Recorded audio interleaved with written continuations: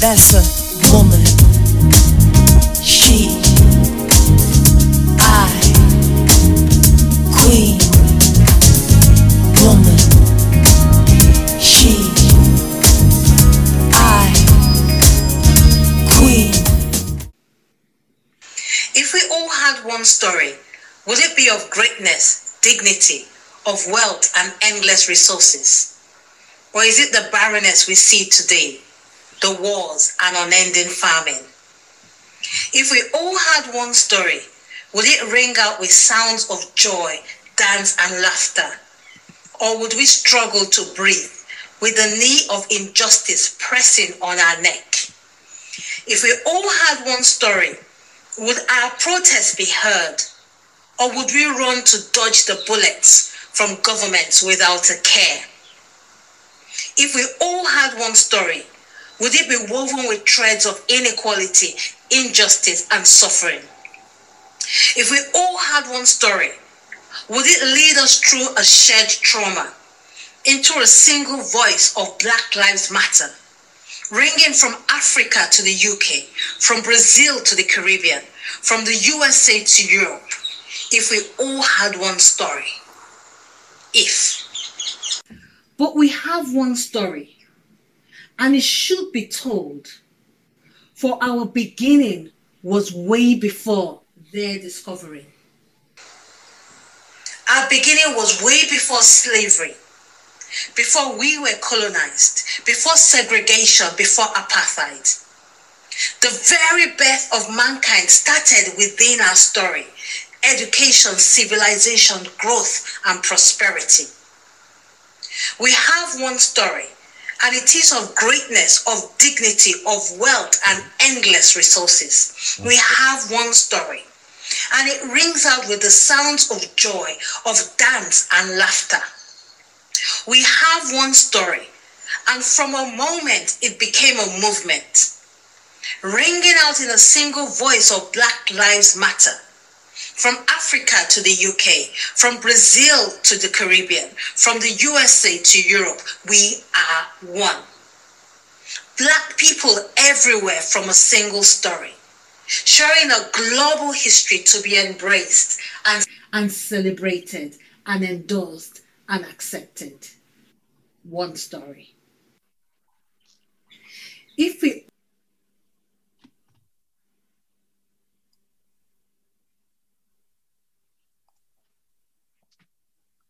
Hello. Yeah. We good to go? Yep. Okay. Hi, everyone, and welcome to Black Unity, the Road to Our Success, an exciting media panel debate on our global shared history and the way forward for cultural awareness and economic strength. My name is Natasha, and I co-host the Hustle Israel podcast. Just first, some quick housekeeping. We're going to aim to wrap things up at 8 o'clock with the main plan of what we've got on today. But we're also going to leave 30 minutes after that for any Q&A from you as our audience. So if you do have any questions, please use the Q&A function on your screen rather than the chat function. So thank you for that. We've got a packed agenda, but before we get started, I want to very briefly introduce you to our guest panelists. We are, checking on mute. We are thrilled to have Charmaine Simpson, who is CEO of the Black History Studies. We've got Dele Ogun, father of the Fatherland Group, Lavinia Stennett, CEO of the Black Curriculum, Robin Walker, the Black History Man, and Epeke Omolu, founder of the African History Project. Now, I've sent you all emails from the beginning of this week with brief bios on all of our guests and how you can find out a bit more about what they do, who they are, and what their work is. So please check your emails and get to know them a bit more there. Okay, so let's kick things off with a question for my co-host, Elo. Elo, can you give us some background as to how the idea of the webinar and topic came about? Yeah, thank you, Tash. So as we're all aware, when George Floyd was murdered, there were protests around the world. And most people understood that George Floyd's murder was a metaphor for Black people everywhere. But you can imagine I was pretty surprised and shocked and horrified when I found out that some Black people were not getting it at all. They felt that, African Americans needed to forget about slavery. It was 400 years ago. And they needed to sort of, get themselves up by their bootstraps and carry on and soldier on. And therefore, I was so upset that I did a video. And my video had two messages. And the first message was clearly trying to sort of explain that there's a disconnect. There's a lack of understanding. We need to go back and understand the fact that we're all George Floyd. Whether you're in Africa or you're the Caribbean or you're in Brazil or the USA or the UK, we are all George Floyd. And we're all George Floyd because we have systems and institutions on our neck in the same way that George Floyd had that knee on his neck. And the second message that I was trying to portray in the video was that we need to come behind this understanding and we need to shape a vision for ourselves. So it's coming together as a collective in order to get that knee off our necks. So that's where this all started from. It was a message, and this is, I guess, a webinar for all Black people, for all of us to come behind a shared understanding of our history in order to move forward. Wow, thanks, Elo. So this theme around connecting the dots and we are one was a very strong emphasis as the months went by from June.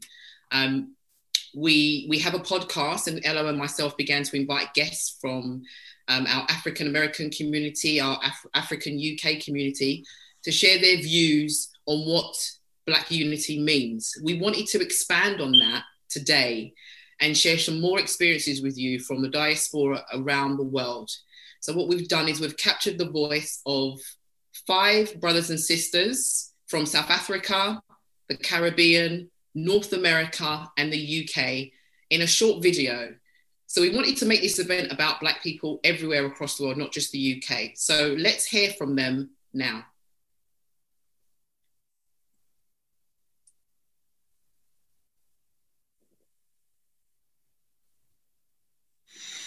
Hello, my name is Tekla Fontenard and I'm from the beautiful island of St. Lucia in the Caribbean. It is my pleasure, it is my honor to share a little insight on the topic of Black unity, the road to success. For my brothers and sisters, I want to say hi, and I wish we can have a great time speaking on this topic, and I look towards the future on how this topic will evolve. Reflecting a little bit about my education. What I remember in my early childhood when I was in school. I remember that a lot of our examples, a lot of illustrations, a lot of our textbooks were based on what I would say they were not really pushing Black history or even Caribbean identity in school. So a lot of our books, our examples, we use names like Sally, like Jane. I remember one of our favorite poems that we played was Humpty Dumpty sat on a wall, Humpty Dumpty had a great fall. We used to play Sally go round the sun, Sally go round the moon, Sally go round the chimney, what on Sunday afternoon. Oh dear fellow Africans from across the globe. My name is Kashani Manamela. I come to you from the beautiful city of Pretoria in South Africa, from the tip of the African continent, the cradle of humankind. It is a real pleasure to be connecting with my brothers, sisters, fathers, and mothers from across the globe. At school, the history that we learned in South Africa was obviously meant to sustain and beautify apartheid or apartheid as it is known around the world. There was little, if anything, about King Shaka Zulu or other heroes and heroines from the African continent.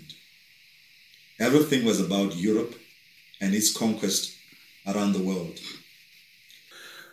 So what's going on, people? My name is Quincy. I'm a stand-up comedian. I am representing the UK via Barbados, but originally started my journey in the motherland of Africa. I suppose today's event is so important, and is really taking time to really look at myself as a black man living in the UK, and my connection with my brothers and sisters all around the world, around the globe.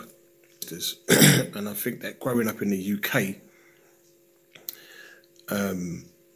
and being in the education system, for me, learning about my history and my culture was literally, I can't describe it, zilch. Hi guys, it's Cherie. I am coming to you from the beautiful United States in the warm and sunny state of South Carolina. It's my pleasure to join with my brothers and sisters from across the globe. For the first question about history, I most certainly think here in the United States, how we learned history is definitely from the perspective of the colonizer or from the effects of colonization. For example, slavery.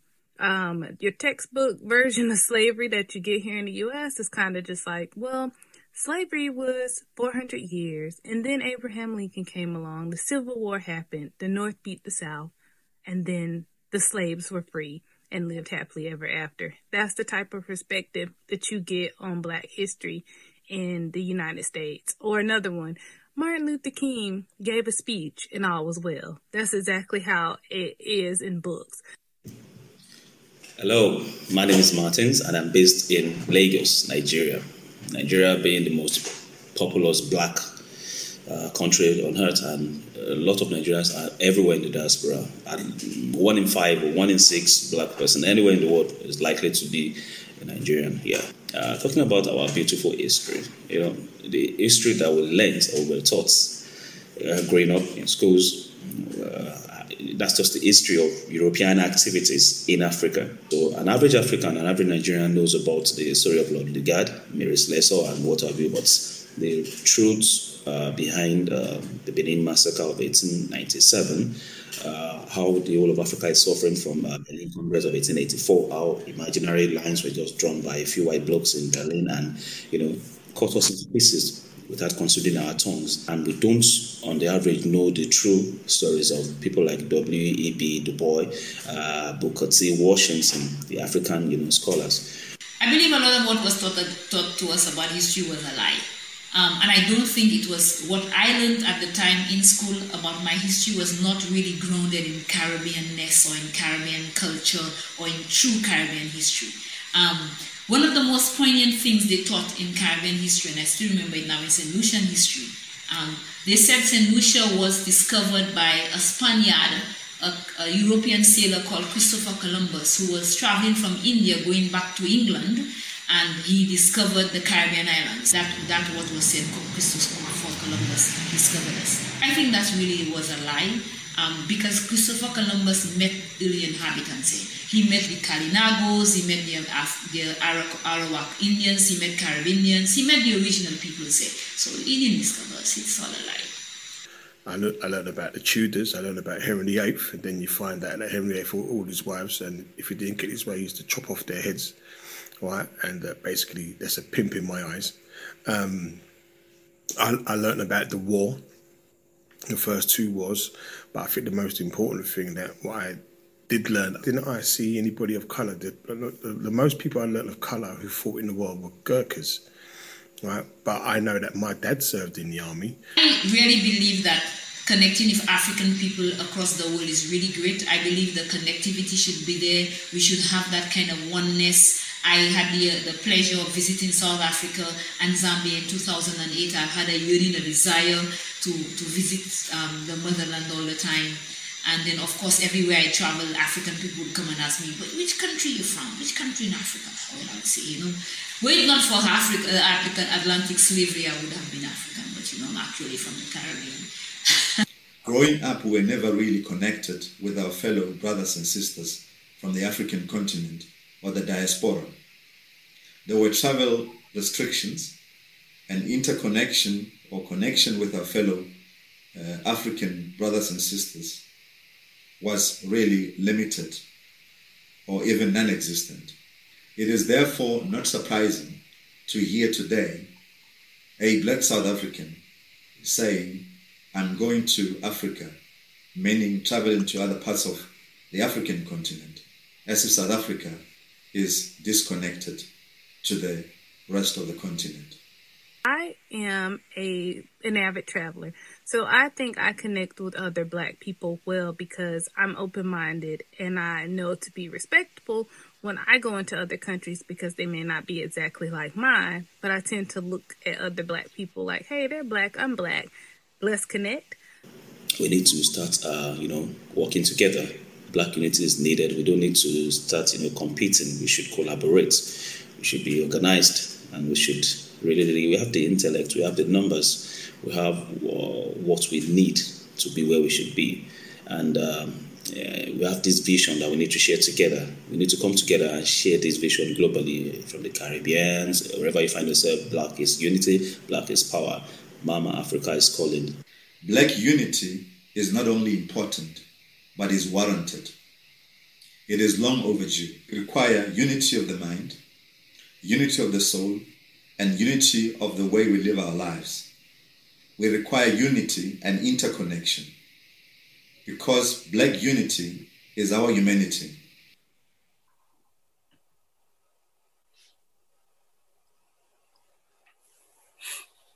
Wow. So thank you to Kashani, Martins, Tekla, Cherie, and Quincy. There's such a powerful message in there. We need to do more to connect the dots and get to know each other. But before we move on to our next item, I'd like to ask a very special guest, AD, who's dialing in all the way from Brazil via Germany, to tell us a bit more about Brazil and the South American element of us as a people. So AD is CEO of Trace TV, and in light of all the recent events that have happened in Brazil, we're understanding that Black Lives Matter as a movement is starting to kick off there. So we want to connect and hear from you, AD. Welcome. Please share with us your views. Hello, everyone. Thank you very much for the invitation. I really like the video. I saw a little bit about this video and I was like missing the Brazilians there. And I want to start just saying why we don't normally have Black Brazilians talking to people in the diaspora. And it's because, unfortunately, I was talking to Elo the other day and I told her that we do have a curse in our country. And the curse that we have, that we used to say, is the Portuguese language, because nobody understands us. It's a country that we were locked after the slavery in a way that nobody could understand what was happening in our country. We have the biggest diaspora happening during the time of the transatlantic slavery.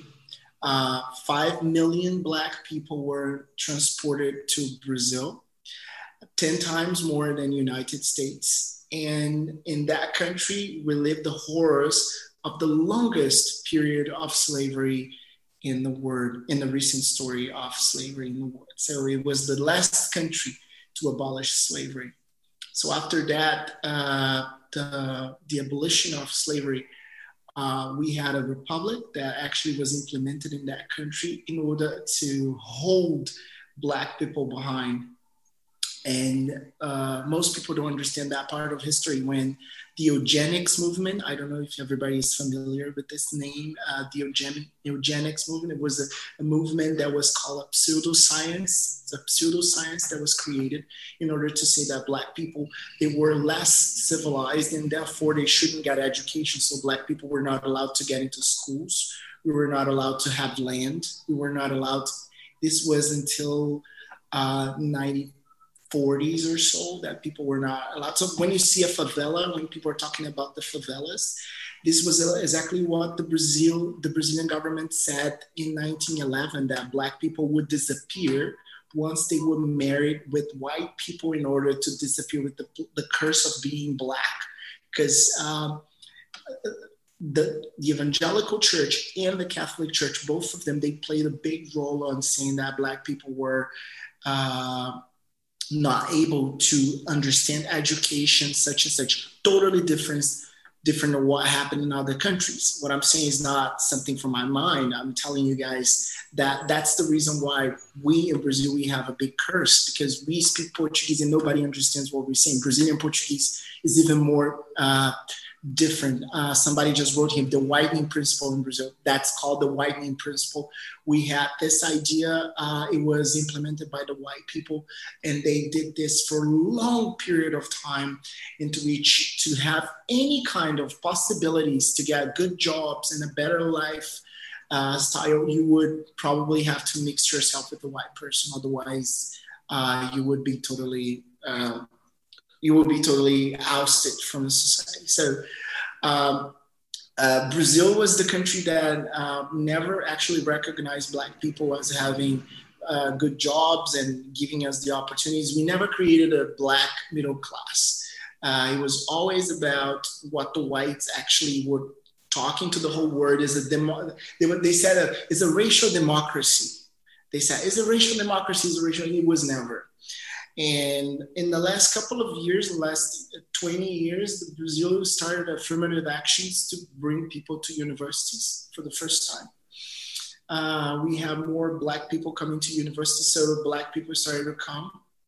And then the white Brazilians, and I would tell you guys, beware the white Brazilians, okay? Beware them, because when they tell you something about Brazil, they are not being honest about anything. They know exactly, is the country where most of cleaning ladies are Black people receiving less than $200 a month in 2020. That's exactly how Brazil is today. We have one Black kid being killed in Brazil every 23 minutes. And we have more than 87% of the people that are killed with gunshots in Brazil are Black. So in the last 10 years, we killed 500,000 Black kids between 15 and 29 years old. So please, this is not the carnival country. There's nothing fun about this country. You should come and see with your own eyes what's going on in this country. So in the last 20 years, we started to go to universities because they said affirmative action was okay. The white Brazilians, they didn't like it at all. They started to stop funding universities in order not to give Black people opportunities to get to college. And what happened is that now, after George Floyd, white people are trying to say, yeah, let's do this and that. And on the 20th of November is the day of the Black consciousness in Brazil. And the day before, a man was killed with the camera. Somebody recorded, was killed inside the supermarket Carrefour. He was killed. It's not the first time. We had already a lot of Black people being killed inside Carrefour because they just arrest us and kill us for nothing. So as I told you, in the last couple of years, 500,000 young kids, young Black Brazilians were killed by gunshot in the country. So we have a systemic racism implemented in this country. And I'm not the CMO, the CEO of Trace. I'm the CMO. I'm one of those Black people that I cannot say that I'm fortunate, but I had the opportunity to study abroad, coming from a Black family that was very conscious about this, because even the racism worked in a way that was so big that I'm telling you, most of the Black people in Brazil, they don't even say that what's going on in Brazil is racist. Because you have actually to teach a lot of Black people about what's going on, because we were not able to get educated about what was going on. So this idea of racial democracy is still a reality in the mind of a lot of Black Brazilians. So you imagine having a country where Black people are not aware about their own conscience about what is to be a Black person in the country.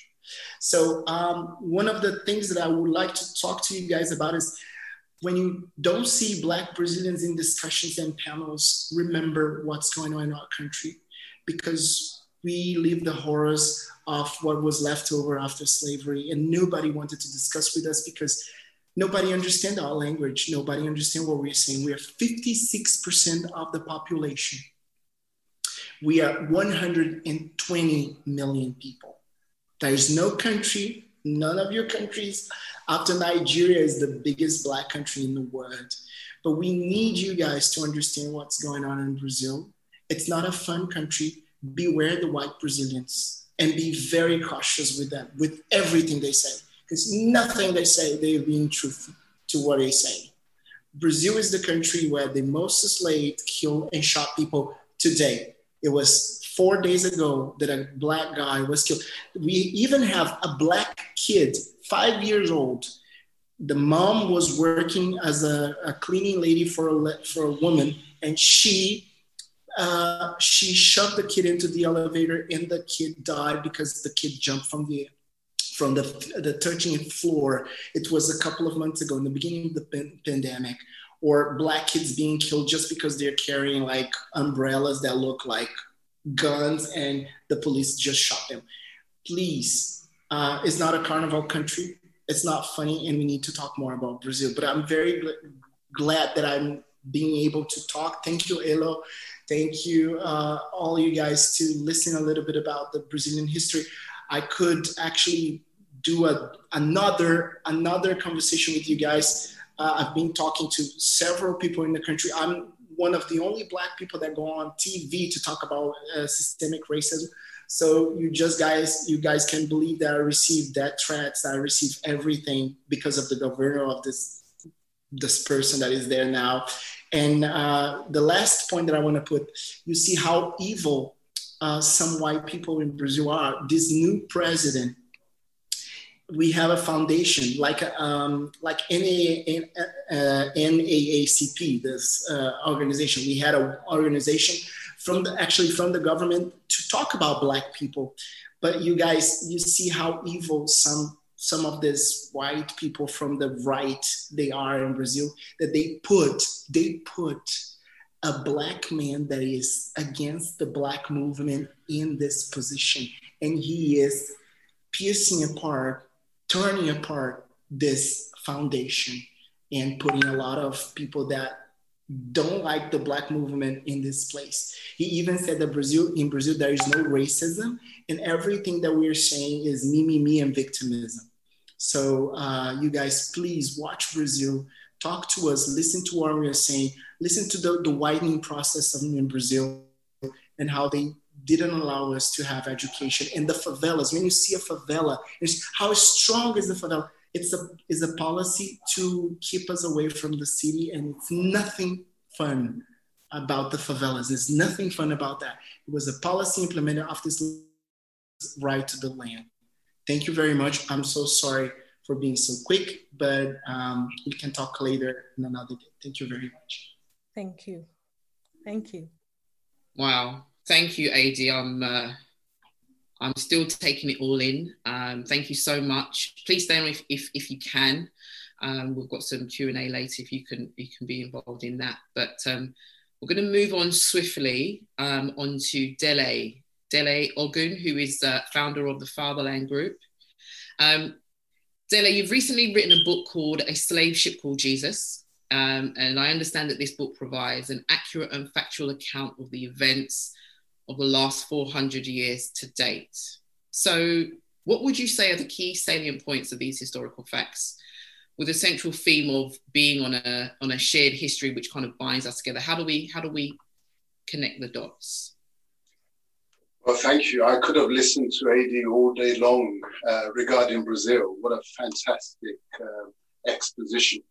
I've prepared a paper which is titled The African Reconnection, and it is based on the contents of the book, A Slave Ship Called Jesus. I'm going to open with a prediction. This year, 2020, is going to prove a defining year for we Africans, by which I mean the Africans of the Caribbean, the Africans of the Americas, and now we hear of Brazil, and the Africans of the homeland. when coronavirus hits, the fear for our homeland was for an apocalypse on account of the poor state of the healthcare and the population densities in the cities and the townships.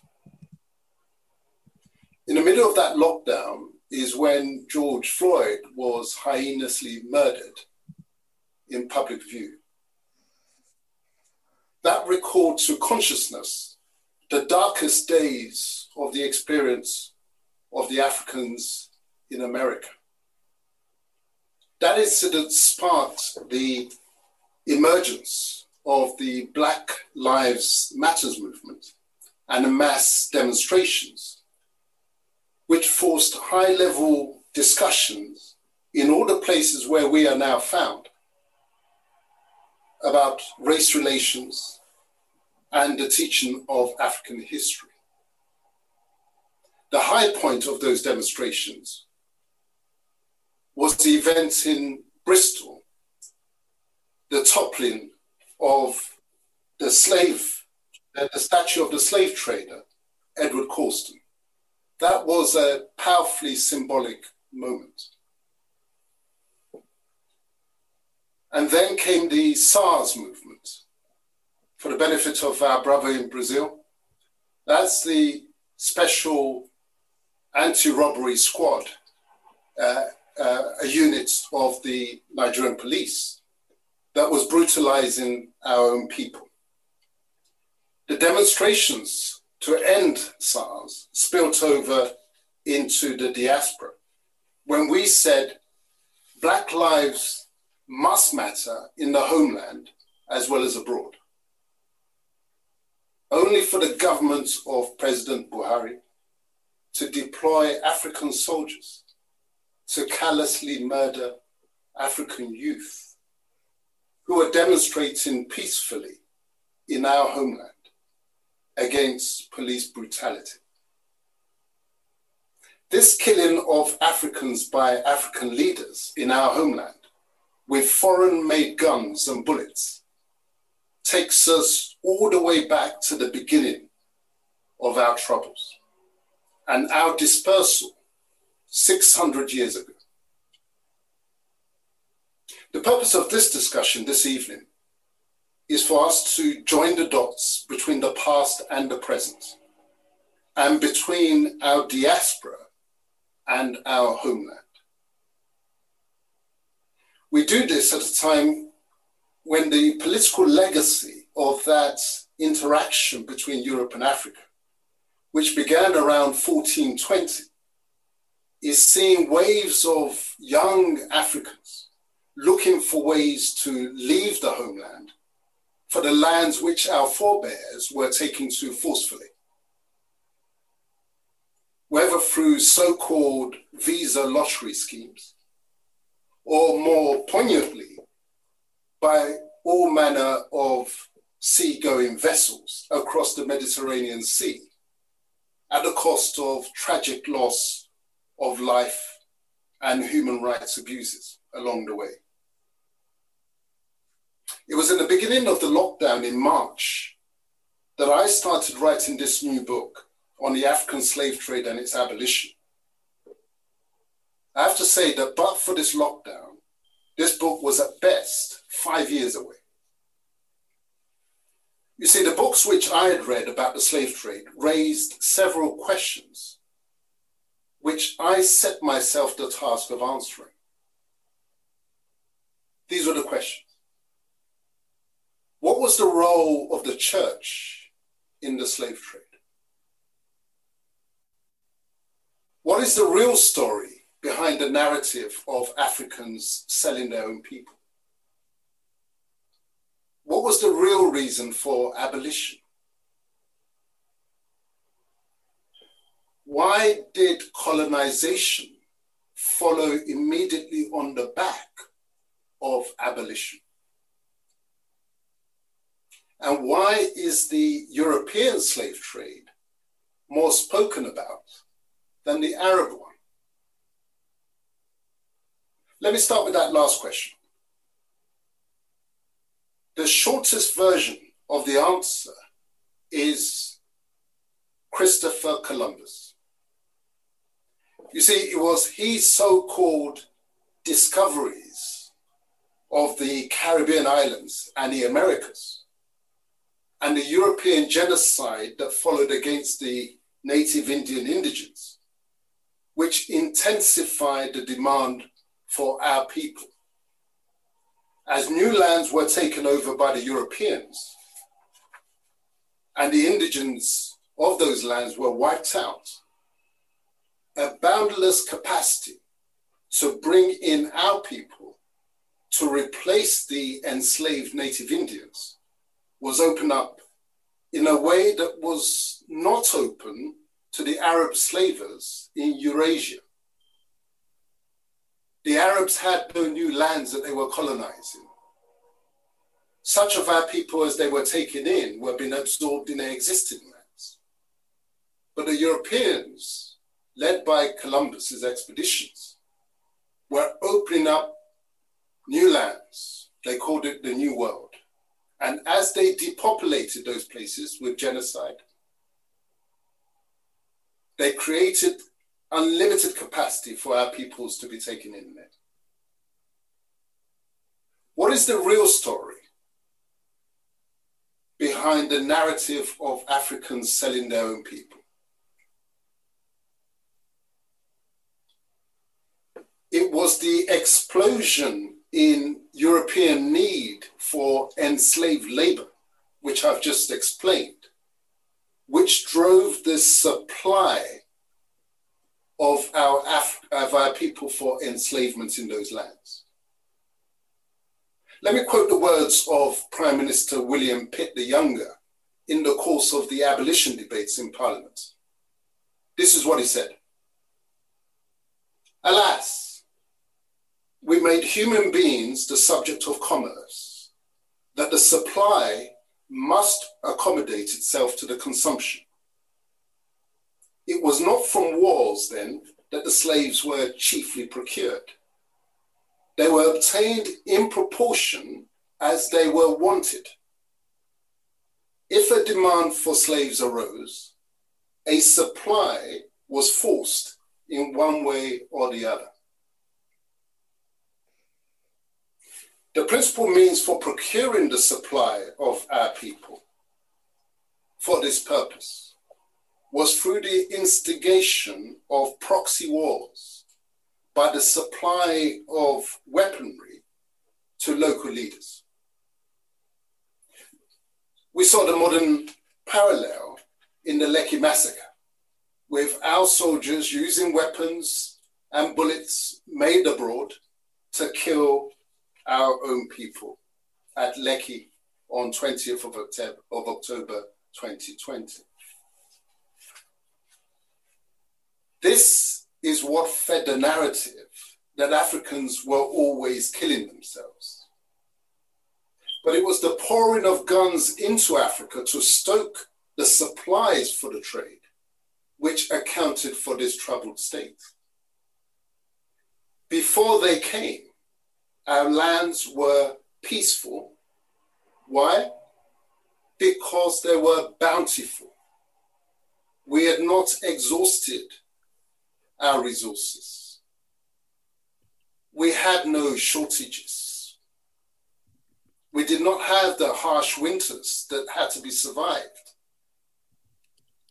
Even now, we have not exhausted our resources. So how can it be that we were always killing ourselves? I move to the next question, the central question. What was the role of the church in the slave trade? You see, this is the big theme in this new book, which is reflected in the title, A Slave Ship Called Jesus. Because I'll have you know that there was a slave ship called the Jesus of Lubeck. It was owned by Queen Elizabeth I. It was chartered to Sir John Hawkins by the Queen, then Queen, for his second enslaving mission to our coast. You see, the colonization of the Caribbean and the Americas and the enslavement of native Indians and then our people to replace the native Indians once they had been wiped out was all done under license. Whose license? The license of the popes in the Vatican.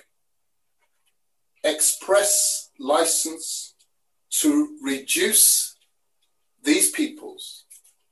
They were called heathens and Saracens. Saracens were the Muslims. The heathens were those who were not Christian, our people, to reduce them to perpetual slavery. This is why even the church owned enslaved Africans and plantations on which they were worked.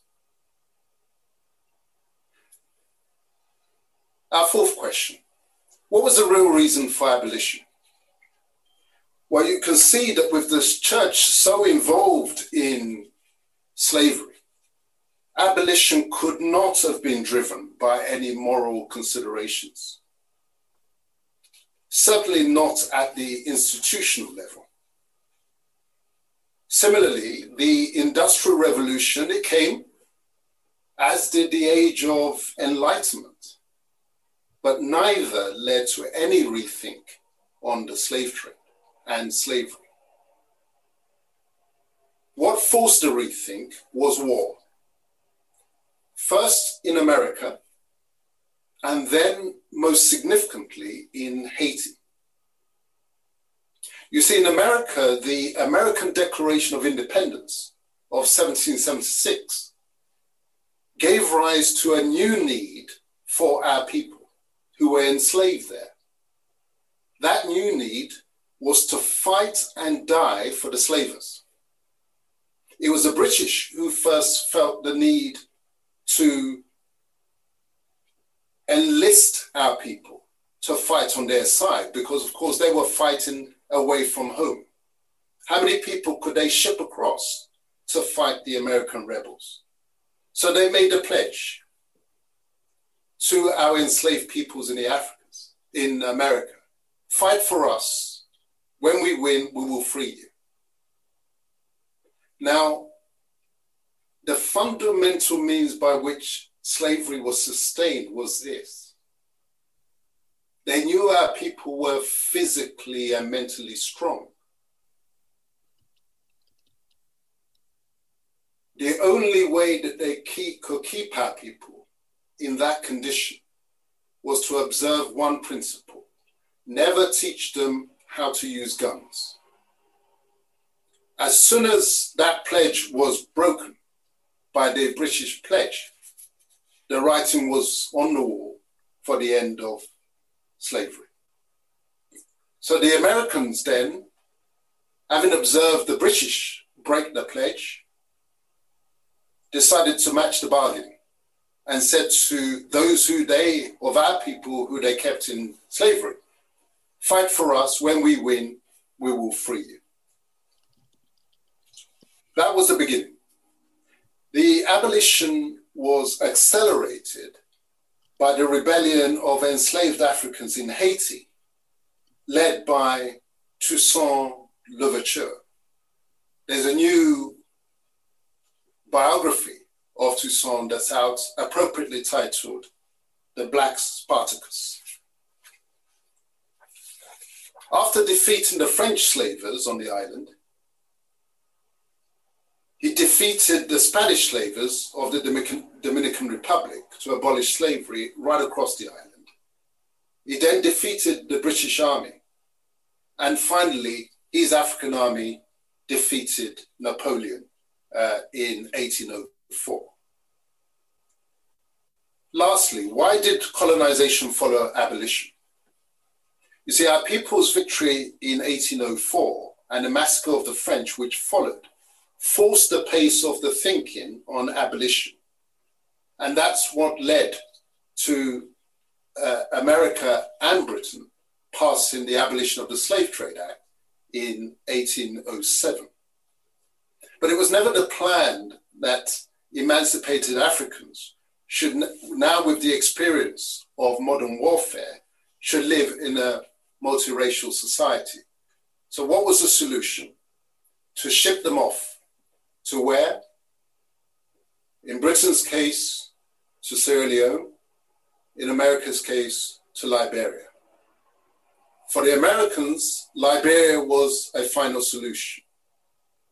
For the British, Sierra Leone was but the first step, a stepping stone towards colonization of the whole of Africa to replace the colonies in America, which they had just lost.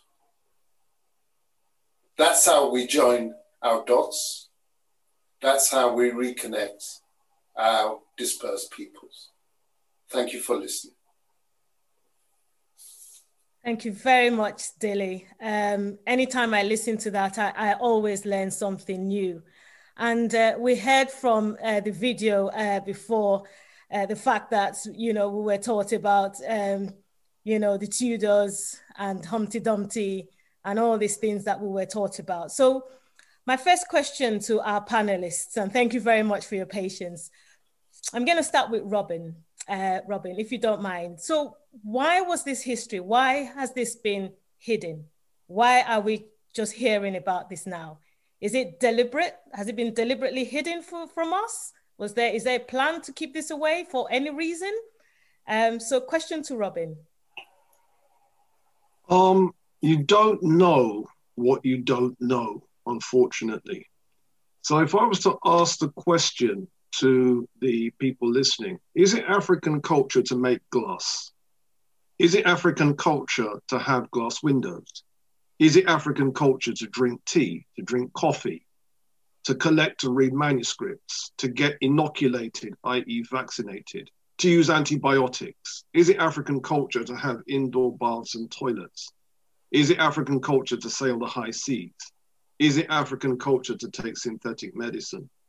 Now, depending on how much Black history you know, if you know the history, you will know the answer to all of those questions is yes. But if you didn't know, you don't know. And the problem is, most of us not only don't know, but we don't know that we don't know. Just to give you an example, dealing with manuscripts, it has recently been discovered that in the Malian city of Timbuktu, 700,000 manuscripts dating back to medieval times have been preserved by African families, and there are 60 families with book collections. And when you add up the number of books they have, it's 700,000. And some of the poems that they have in those collections are poems dedicated to drinking tea. Now, did we know that that's how we were carrying on back in the day? And as I said, that's an example of if you don't know, you don't know. Okay. And do you think it was hidden from us? Lavinia, what do you think? Was it deliberately hidden from us, or was it there and like Robin said, we just simply don't know, or has it been kept away? I think the Eurocentric order that we're currently living in is structured in such a way that knowledge is deliberately hidden in order to preserve a certain social order that enables racism, it enables inequalities to be perpetuated in society. And I think it is a deliberate act to wipe away someone's history. It keeps them out of the know of who they are. It keeps them in a certain place in society. And without that knowledge, it's really difficult for us to change that structure. So I think it is very deliberate in order to maintain and preserve what is currently existing, and that is racial inequality, economic inequality that affects Black people specifically across the globe. Thank you. Great. So we always have this sort of discussion. It's not about the last 600 years. It's not about slavery. You know, we were, like Dele said, you know, Africa was a bountiful, wonderful place.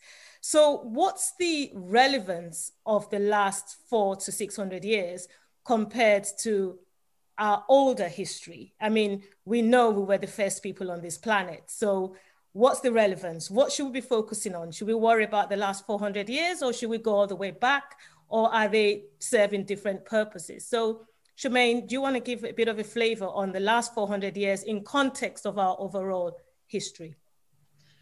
Thank you for introducing me. So you mentioned earlier that we know that we were the first people. You assume that we do. Not everybody does.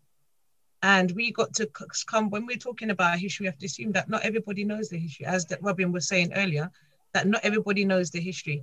So when we teach Black history, we start from the beginning, and it's very relevant to talk about our history from the past, because every day we're making history and it has a relevance to what we're doing today.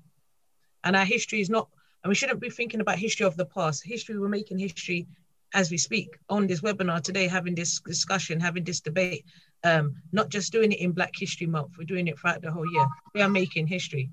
And oftentimes people say to me that it's very important that we have to learn our history, and because you can't be inspired by your past if you don't know your past.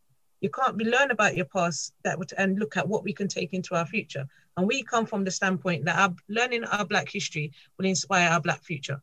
What did we do in the past? What great things did we contribute to this world? What things are we always contributing to this world? Going back to what AD was talking about in terms of contributions from Brazil. Why don't we know about what's going on in Brazil? We have no excuse now because we have internet. We should be knowing what's going on. And even though we're located in London, located in England, we should be looking at what is going on all around the world. This is one of the reasons why we did the Black Consciousness Day on the 19th and 20th of November. We're in England, but we are linking with our brothers and sisters globally around the world. Marcus Garvey couldn't do that back in the day because he didn't have internet. So we have no excuse not to be making connections with people all over the world. And this is one of the benefits of COVID, and one of the benefits of moving online, because we're making links with people all over the world. Unfortunately, it had to result in the death of George Floyd for Black people to recognize that we need to learn history. Not just Black people, but people all around the world. But we've had our own issues over here, and that should have been a spark to learn our history. And we shouldn't have to wait until somebody dies before we take action and start taking control of learning our history. And that's one of the things that we must do. And don't wait for other people to tell us we should embrace and love our history, because we have a great history to share. And I want to, I'm echoing a little bit, excuse me. So Apeke, just a question for you, if that's all right. The title of our webinar is Black Unity and the Road to Success. So could you just bring in a little bit of your views as link unity with history? So what does this history do to unite us? In what way is it a uniting force, our history? Thank you very much. First, I just want to say thank you to everyone who's spoken so far. I've learned a huge amount.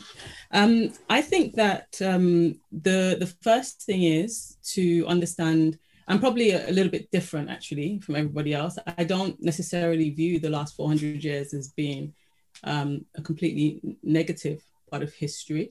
I think that we've had the establishment of nations in Africa.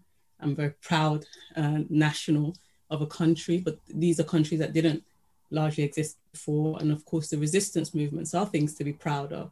So there are a lot of things in the last 400 years that have been very empowering. And I think one of the great things that we were given, I think rather serendipitously, I said that right, is Blackness, because Blackness is of course the creation of this entire process. Before this process, there wasn't a need for a concept of Blackness.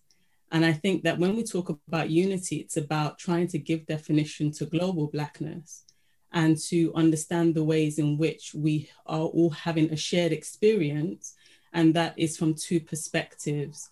The first angle of that shared experience is our shared origin stories in Africa. So we all have very similar cultural and religious basis, which means we experience the world in very similar ways because we have the same reference points. We have the same ontological and epistemological foundations about how knowledge is acquired and how we interact as people. So that means that there should be a connection between us because our lived experiences are from the same reference points.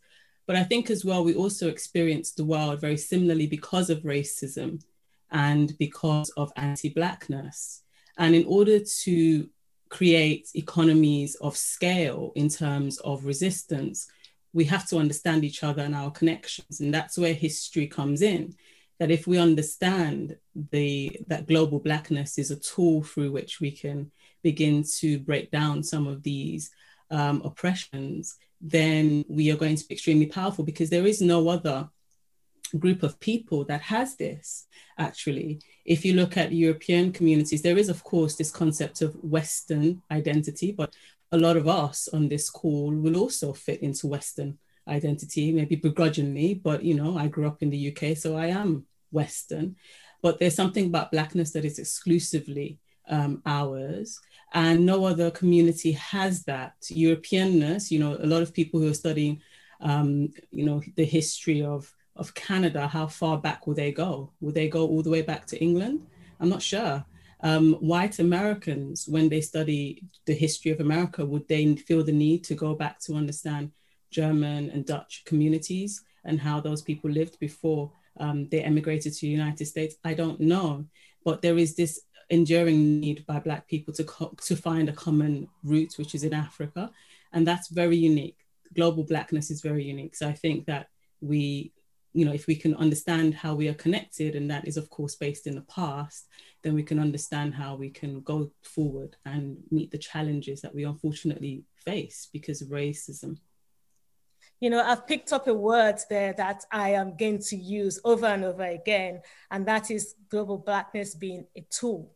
So a tool is something that we're going to use to do something with, which I absolutely love. So that's equipping ourselves. So just bringing in Robin, what do you think we can do with this tool? I guess, you know, what's your view in terms of what Apeka said, and what do you think we should be doing with this tool in terms of our global Blackness going forward? We have to become as interested in building Black wealth and Black power. And we have to consider things like entrepreneurship, building Black business districts wherever we live, building not just neighborhoods, but building communities where there's not just places that we eat and sleep, but places that we work as well. So places where we actually build businesses together, we build institutions together, no matter where we are, so that we're in a position to build wealth and pass it on. Excellent. It's like you read my mind. So, you know, and this is the reason why, this is what we're trying to sort of pull together. So, you know, Apeka, you said it quite nicely. You know, it's a tool, and we're using Blackness, global Blackness is a tool which is based on our shared history. So we're using this shared history to create this tool in order to create wealth. And it's ultimately is all about, when we talk about the road to success, is ultimately about empowering ourselves and economic success. So I just want to bring in Dele and just get your view in terms of this road to success. You know, just give your views about and bring in the fact that we need to sort of be this collective and just have this shared knowledge of our history, empowering us. The biggest lesson that came through from my research, and which comes through in the book, was the events in Haiti, which can be summed up as follows. The freedom that you win for yourself is so very different from the freedom that is granted to you. The Africans in Haiti were powerful because they freed themselves. They fought, they paid the price. And when you read the story of Haiti and the revolution, and you see how a people in bondage with no weapons, no foreign army to help them, they fought with everything they had, man, woman, and child, against professional armies, simply driven by the desire for that freedom. That was the most powerful lesson that came through. They will be ashamed of the state of the countries of Africa at the moment, where with the advantage of, as has been mentioned, modern technology, communications networks, we're not able to organize ourselves effectively. So at the core of it is organization. They were able to do what they did because their leaders organized them and instilled belief in them, in their innate power. This is the challenge to our generation, to organize ourselves. And discussions like this are a key part of that self-organization with a view to self-empowerment. I picked up a comment that one of the guests was sending through, one Koleo Dutola, who was saying, how can we control our narrative? Well, just as our people in Haiti did, they took it into their own hands. We write our own histories if they won't publish ours. We publish our own books if they won't publish ours. We control the narrative for ourselves first. And once we block out their narrative, knowing that what's inputs drive outputs, you must control the narrative that's going into your people's minds. We're left open at the moment. So this is a critical first step towards that reconnection, that restoration of belief and confidence, that imitation of the example set by our brothers and sisters in Haiti. That is our challenge, that is our responsibility. Thank you. If I think about what happened in Haiti afterwards, so they liberated, like you said, and they got together. But, you know, I'm going to ask Lavinia this question, right? So we have to be very careful because we know what happened to Haiti afterwards. Haiti was bound up in debts, which it paid to France or is still paying to France, and therefore was never able to become the prosperous, successful nation that it should have been, despite the will of the people. So, Lavinia, what should we be watching out for to make sure that as we move forward in this season and take our own destiny or our own future in our hands and unite behind a sort of collective vision, what should we be watching out for? It's a good question. And I think reflection is as important as action. So whilst we're doing a lot of the work, we should also stop, pause, and really reflect on like the things that we're doing. And I think currently what we're seeing is that there's a lot of very fast movements when it comes to just raising awareness around like injustices, racism, especially over social media. And a lot of these calls are not coming from the usual folks. So we've seen like organizations and I guess top industries kind of speak about the need to diversify and the need to actually have like Black people in higher places. And I think what that actually comes from is a place of irrationality and actually thinking through what the actual structures. And I think sometimes we can get very caught up within those processes of, I guess, supporting tokenism and supporting things that don't actually have any tangible impacts. And I think one of the key things is really understanding what it is that we want as a community. So checking in, speaking, exactly what we're doing here to really think about what's important to go forward and not just getting caught up in the lens of capitalism because it's nonstop. And I think that illusion really drives us in a different direction towards true liberation for everybody. So I think it really is key to just take a step back, analyze, if me supporting this thing is not connected to liberating Black working class people who are over in the Caribbean, for example. I'm just drawing examples from different places, but I'm just trying to say that the heart of our motives, if it's not thinking about the liberation of all Black people, and that's all Black people, then let's just stop, because it's not going to further advance. It's only advancing an illusion, and that illusion is just served to kind of maintain the order that we have. So yeah, I think it's just important to reflect and stop. Thank you. I'm just conscious of the time. I think we can probably carry on for another hour. So I've got a question for each of our panelists, if that's all right. So we've got quite a few people listening. I'm going to go from Apeke sort of, with my screen and go backwards, if that's all right. What would you say to our listeners as a takeaway from this conversation that we've had? If there's anything that you think any of our listeners should sort of walk away from this session today as a takeaway. I think the first thing is that to not be despondent and to not feel too sad. There is a wealth of African history sources that date back to communities such as the Sierra Leoneans and the Liberians that came, because they also came with the ability to begin documenting. So we have wonderful histories that were written by them and by the communities that they started. So, for example, one of my favorite books is Samuel Johnson's History of the Yoruba, which is you can get for £18 on Amazon, and that's written by a Nigerian in the 19th century. So there are a lot of wonderful books. It's about how do you actually access that information.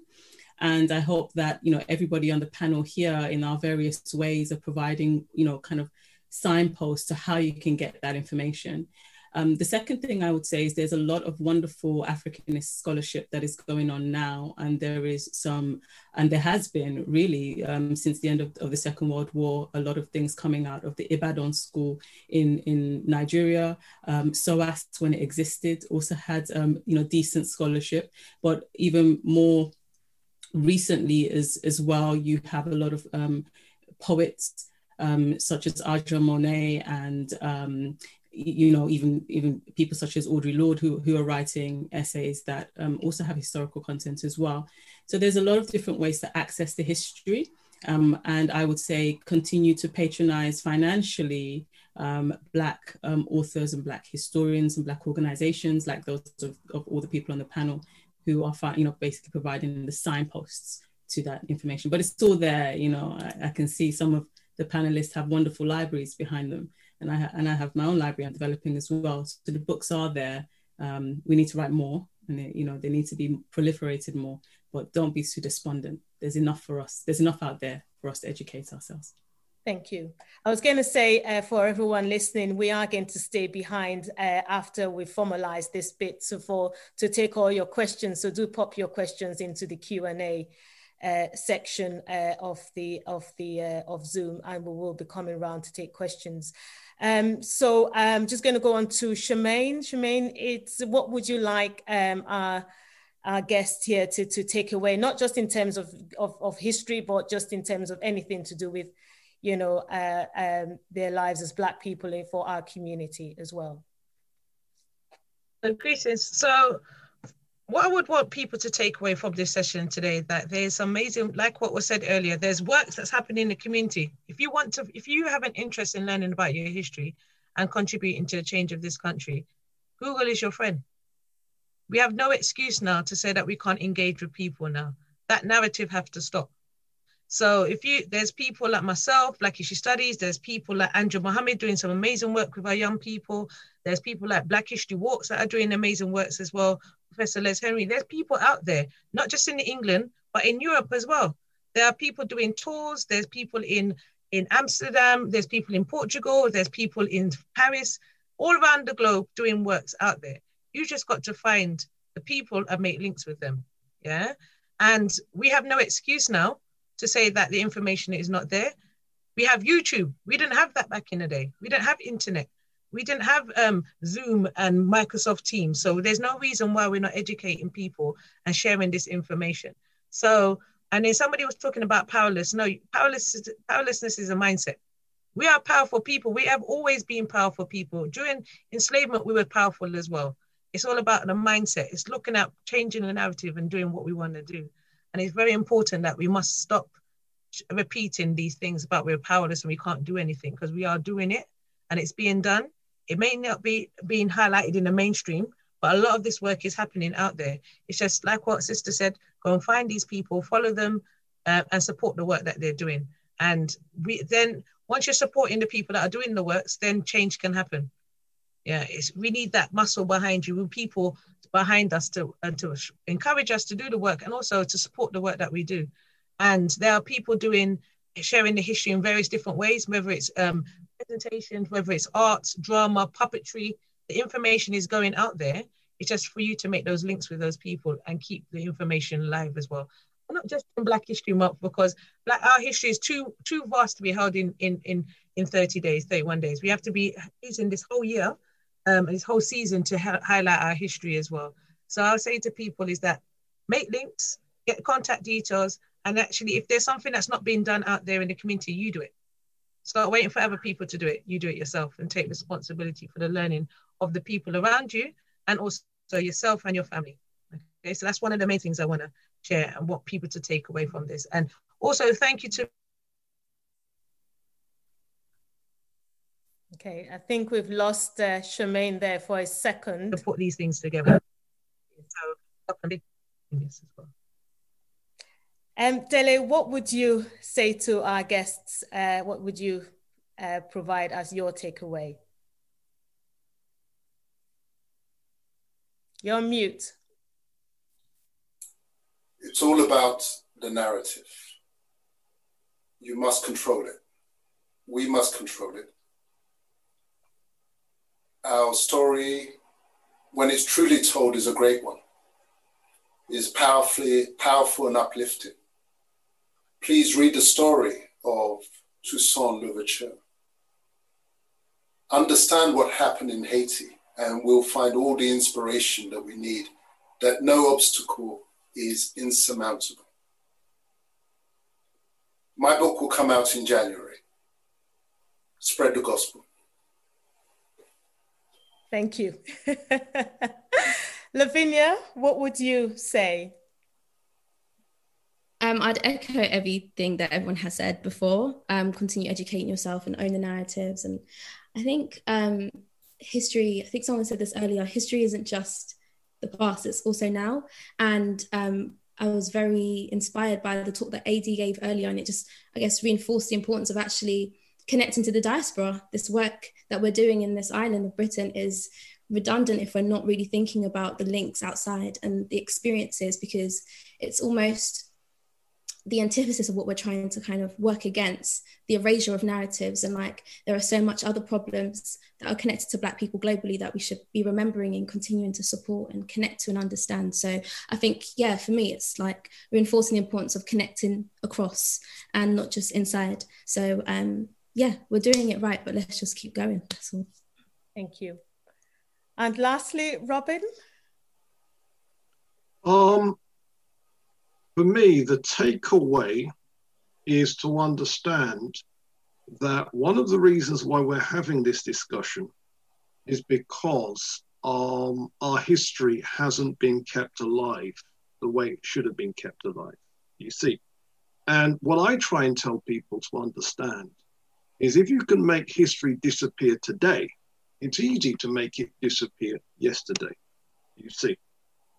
So when it comes to dealing with Black history and Black things of interest, things that can happen today and disappear from the historical record.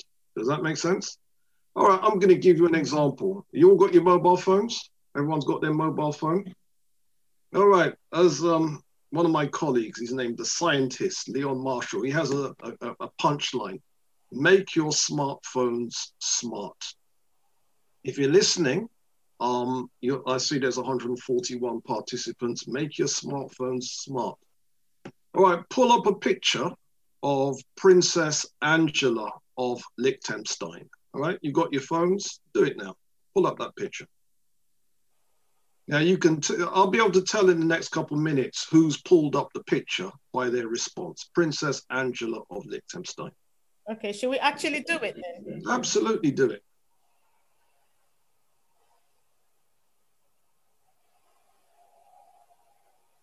Princess who, sorry? Princess Angela of Liechtenstein. Yes.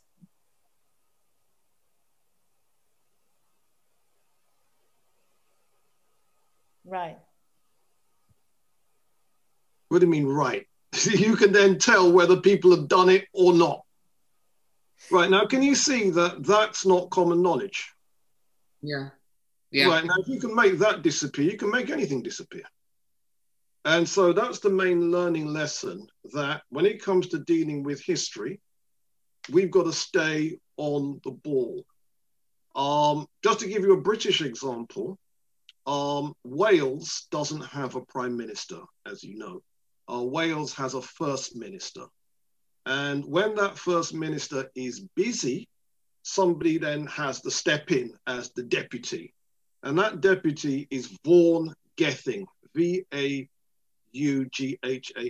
Gething, Gething, the number 2 in Wales. If you get the opportunity, pull up a picture of him and then ask yourself how comes it's not common knowledge that this man is the number 2 in Wales who handles Prime Minister's question time when the First Minister isn't there. And if you can make that disappear, you can make anything disappear. Yeah, that's my comment. Thank you. Thank you. Okay, well, we've come to the end of the more formal part of our session this evening. I want to say thank you very much again to all our panelists. You've given your time for free this evening to have this important conversation. And I want to say thank you very much as well to the 5 people that contributed to the video that we put together. So Kushane, Martins, Shuri, Tekla, and of course, Quincy. So thank you very much. And finally, to our executive producer, the man behind the scenes, who you cannot see, just making sure everything is working well. And also our sponsor to help us with the monies we'd had to pay to upgrade to webinar and other bits and bobs as well. So thank you very much, Wayne, for being our sponsor and executive producer. So I'm just going to hand over to Tash now. We do want to sort of spend a bit of time, if that's okay with everyone. I appreciate the fact that people want to drop off, but we want to give our guests and attendees an opportunity to ask the panelists questions in a more informal setting, I guess. So I'm just going to hand over to Tash. Hi, thank you. So we've got about 10 or so minutes. We've got lots of questions. I think we've had about 15 questions come in. Couple I've been able to copy and paste and answer. But I'm gonna start with the first question that came in actually. It says, it's from Cole, and it says, it's really great to talk about Black unity, but how practical is that going to be? So if not for COVID and the new Zoom, will we have even bothered to connect?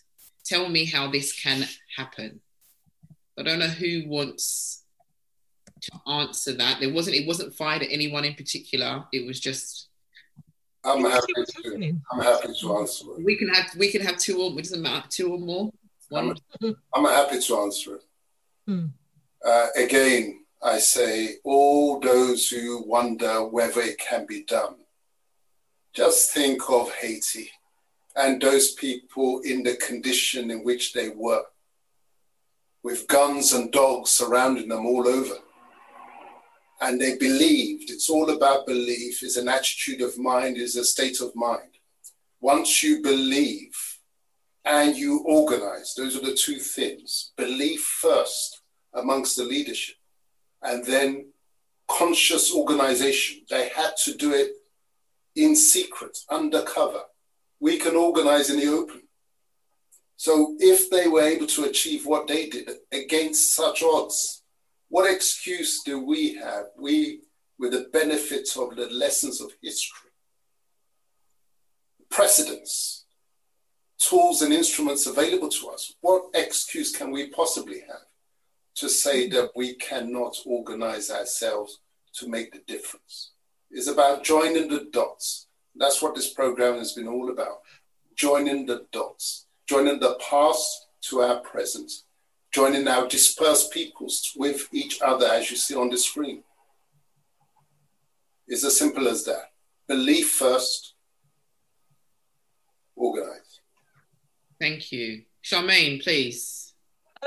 The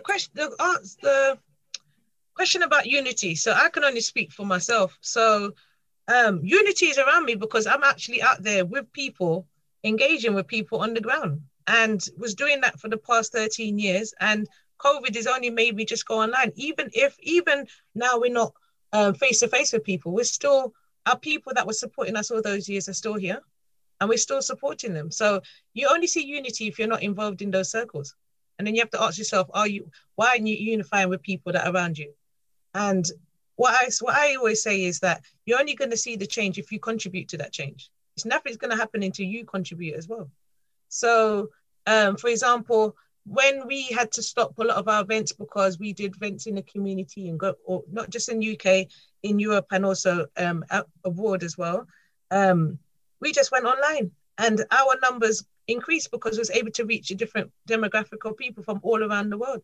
When we do our webinars, we have people regularly coming in from Italy, Bermuda, Russia, all different places around the world. We have our Introduction to Black Studies course starting in January. We have people from all over the world, Bermuda, Italy, Ireland.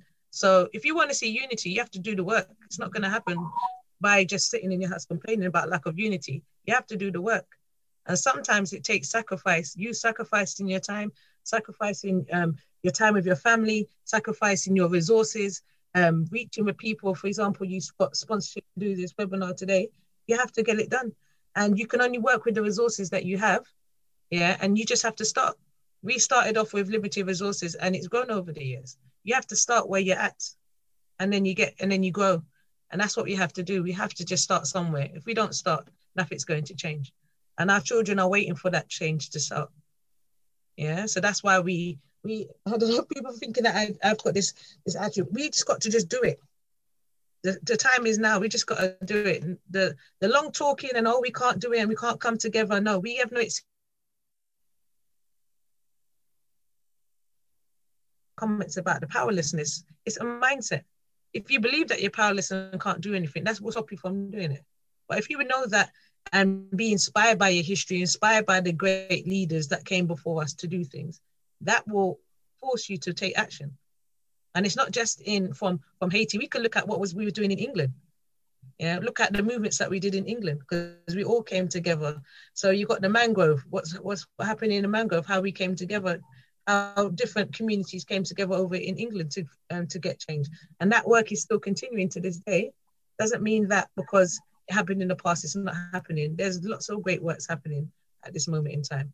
We just got to make links and find those people, whether it's bring in a WhatsApp group, whether it's a Facebook group on this webinar. We just got to make links with people and get the work done. It has to be done now, because our children are dying. Just like in Brazil, people are dying on a record scale, and over here. So, and are negatively affected by the fact that we are not coming together, because the whole point of today was talking about Black unity. You can't unify if you're not coming together, but that has to come from you, coming together with people. It has to be done. I just wanted to say, Tash, before we get on to the next question, I want to thank Keno for her spoken word as well at the beginning, which we had to cut short. So thank you, Keno, for your spoken word as well. I always forget my sister. So she worked very hard to put that together. Sorry, over to you, Tash. Thank you. So the next question is an interesting Thank question. Thank you, Shemaine, for that, by the way. Yeah, no problem. The next question is an interesting one from Dr. Joe. How reasonable is it to keep asking, why have they hidden these things from us, as though it is white people's responsibility to educate us? I don't think that we was asking the question in that context, but the question remains, why is it reasonable for us to ask why? I think Apeka put up her hand. Yes. Yeah. I was interested by this as well. I'm not sure what's hidden. I've never ever felt like it was hidden. I think that one of the things that we have to understand is actually the course in Black consciousness in many ways starts with white consciousness. We need to understand what white consciousness is and what it sought to do. And it was a conquering concept. Western systems of control, like capitalism or Christianity, were all systems of control, and it annihilated everything, absolutely. But it sought to annihilate everything, absolutely. But first we must understand, I think, what conquest is and what white civilizations were trying to do when they came into Africa. And then from there, we can begin to understand how we can actually reconnect and reverse some of the things that were done. And one of the things that needs to really be understood, if you really want to take it, seriously, is you need to actually study the history of history. Because what we do today and we call history is a 19th century creation.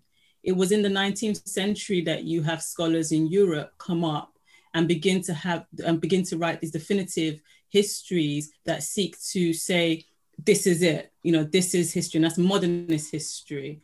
And one of the reasons why it was so damaging for Black consciousness is because a very key part of that 19th century European history practice was the idea of progress and the idea of technological advancement. That technological advancement meant progress and progress meant humanity. So that means that they could legitimately leave Africa and Africans out of their conception of humanity because we were not progressing. So it means that by the time we enter the 20th century, what we call history, all these books that we now think of as history, just didn't actually mention Black people. It wasn't that they sought to go and find the history and then burn it. No, it's just that when history as we know it was being written, Black people were just not included. So we that seek to consume history through books and through these definitive books are actually have quite a colonized psychology, because it is a colonized psychology that tells you that you need to look in books and things like that to receive your history, because that's a 19th century creation. The main way that African societies used to preserve their history was through the lyric. So through origin stories that were told. And if you grow up, for a lot of people, not in maybe cosmopolitan Africa, but in rural Africa, they still have that. It's those people who move to the cities and are disconnected from village life that maybe lose that. But if you go to a lot of, the majority of African, localities, they still have those connections, those traditions, the masquerades. I'm from Nigeria, and both of my parents are from different parts of Nigeria, and both of them still have traditional masquerades, still have traditional courts. Of course, those courts and the powers of those courts were largely diminished, particularly because 90,000 of the objects are in European museums. We're not going to talk about that today, but they're still there. They're absolutely still there. So I was quite interested in that idea of the history having been hidden. No, it's just our conception of history is a colonized conception of history that actually was the result of a 19th century historical academic practice that just left out African history. But a lot of that was rectified. I would again direct you to the Ep11 series, history series of the 1950s to 70s, and to the wonderful histories that were written out of the first history department in Nigeria. Obviously, I'm Nigerian, so I'm going to, tout Nigerian history. There's a fantastic work. A lot of them are out of print, and that's a big problem, and I don't doubt that. But whose fault is that? We have to look at ourselves. Why are we not trying to republish these things? But they are available in the British Library. You can absolutely go and get them. And any university that has a decent history library or social science library, humanities library will also have these books. So no, I don't agree that there was any kind of necessarily hiding, just maybe just not including. And it was devastating, but it's there if you want to go and find it. Absolutely. Can I just qualify that a little? I substantively agree with what Akpeke has said, but I just need to qualify that a little in the context of geopolitics. It is a reality that history is hidden. That's how the power game is played. Even as now they are classified documents dealing with events that happened, that are hidden away, marked in secret files in Kew Gardens that you can't get access to. It is a reality. But I do agree with her that there are histories that are not hidden. And our failing, and I'm not beating up our people on this, sometimes it's a process. Our failing is that we've taken this long to start writing our own stories. Largely because very often we were faced with so many challenges of just survival and existence. It's only now that some of us have the luxury of time and space and perhaps a little money to take time out of the struggle for chasing the dollars and the pounds, to devote time, because it does require devotion of time. It requires a sacrifice from the rat race to make that space, to do the research, and then put it together for our people. So it's a mix. You can't blame them for hiding it. It's part of the power game. When they write their versions of the history, people write it from a subjective perspective. Those questions that I dealt with in my paper would not have necessarily occurred to the European author. Why are they interested in that? It is looking at these events from our perspective that we will start looking for that. And then the responsibility is on us to find the answers. And when we find the answers, to document it for posterity. So it's a mix of the two, I think. If I can just come back just quickly. I can just come back. Yeah, go on. I think the point I'm trying to make is that it depends what you consider to be history. If history for you is in the documentary and in the material, then yes, anybody that decides to withhold from you something that records history in that kind of detached form is going to inhibit you in your search for history. But we know what happened.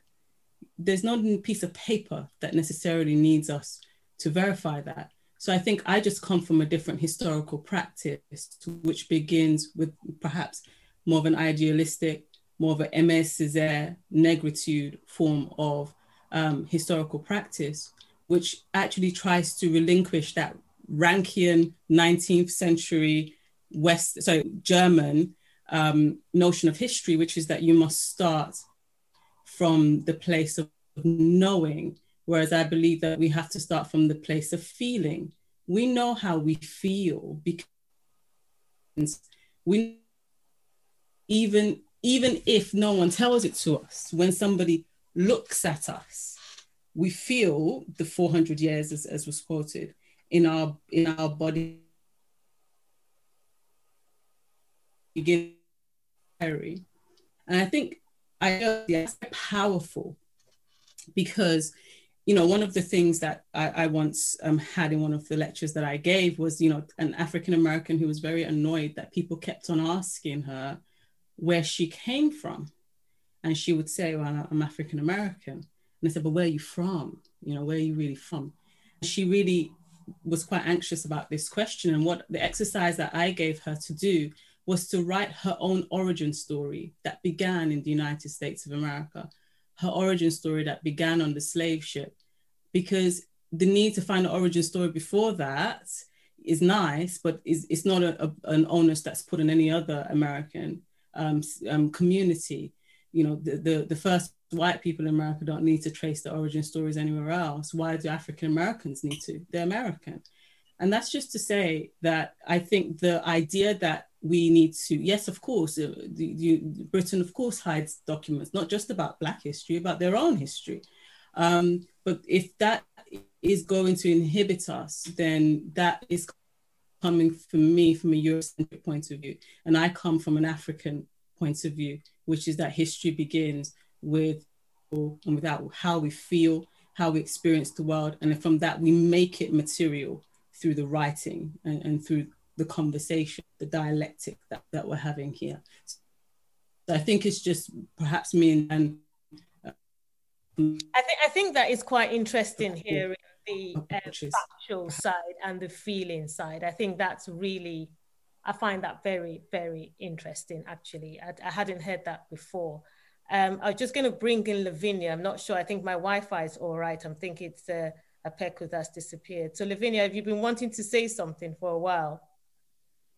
It's been really interesting to listen. I don't think I have anything else to add because I think both Dele and Apieke raised really good points of views.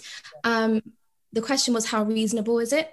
I think it's quite reasonable given that we are living in a society where we actively contribute taxes and our labour to institutions that withhold our history. You look at the British Museum, they are funded publicly. We know what's inside of them. We know our history is misconstrued in certain ways. And I think it's reasonable that we ask and make the demands for our history to be taught more accurately. But I do believe that agency plays a huge role in this, and that we have to take up space and create our own histories, be historians, be researchers, and also bring people together in those spaces to do that. So I agree with both points that were raised. I was going to ask you, Lavinia, specifically about the work you're doing on the Black curriculum. Just tell us a little bit more about that specifically, because that's curriculum, isn't it? Based? Yeah. We're a social enterprise, and our whole aim is to empower all students with a sense of identity. So what that means is being able to not only empower teachers to support them with the tools to teach history properly, so kind of thinking about the way in which history is often taught, like history classes, music classes, it often starts from a place where the student is disconnected from that material. And so we give training to teachers to be able to actually engage with the material in ways that are empowering for students, giving students the idea, not only of their history, but also to take control of the classroom setting, because they are equally, as learners, as valid in that space as the teacher is. So we kind of support teachers to be able to teach it, but also getting them to really think about the power dynamics within the classroom and how students can actually engage with their own history and claim that. But then we also provide resources and material specifically on Black British history. And what does that mean? It's not just British history on the island, it's also thinking about the connections of Britain as a global nation historically. So we know that Black people have been here since Roman times, and there's been a lot of great work that we've been able to do. So it's really highlighting not only stories of success, but also the tribulations that we face, because young people will find their own ways to engage with Black history in different ways. I know for myself, learning African studies at SOAS, I had to learn a lot of, I guess, the ways of suppression that Europeans had used on Africans for me to feel very ignited and very angry about that, to want to learn more. And I think young people have to have that, I guess, different perspectives and nuances within what they're taught. So we aim to provide that through training teachers, but also providing resources to schools. And we also work with corporates as well to kind of give them that history as well. So that's it. Thank you. Tash, do you have any more questions? Well, I mean, we're at, we've gone over time now. So I think there's loads of questions. So I think it's probably a good time to wrap up. Okay. All right. Okay. I don't want to overrun as well. So I'm going to say thank you very much, everyone. I'm sorry we couldn't get to all the questions, but hopefully we'll go away and think about, what next, what we do next. I think we're just relieved that we've got through this one without any major technical hitches. So I want to say thank you very much once again to everyone, the panelists, everyone who's contributed, and also as well to our attendees and participants. So everyone who's signed up and joined us this evening, thank you very much for your time. And I could see a question, can we do this again? I think we have to explore the questions and answers that we need to sort of provide, have another discussion on this theme as well, but we'll have a think about that. So yes, thank you very much, everyone, and good night. I feel as if I don't want it to end, but Tasha said it should end. All right. Thank you so much. Thank you very much. Take care. Thank you. That's a woman.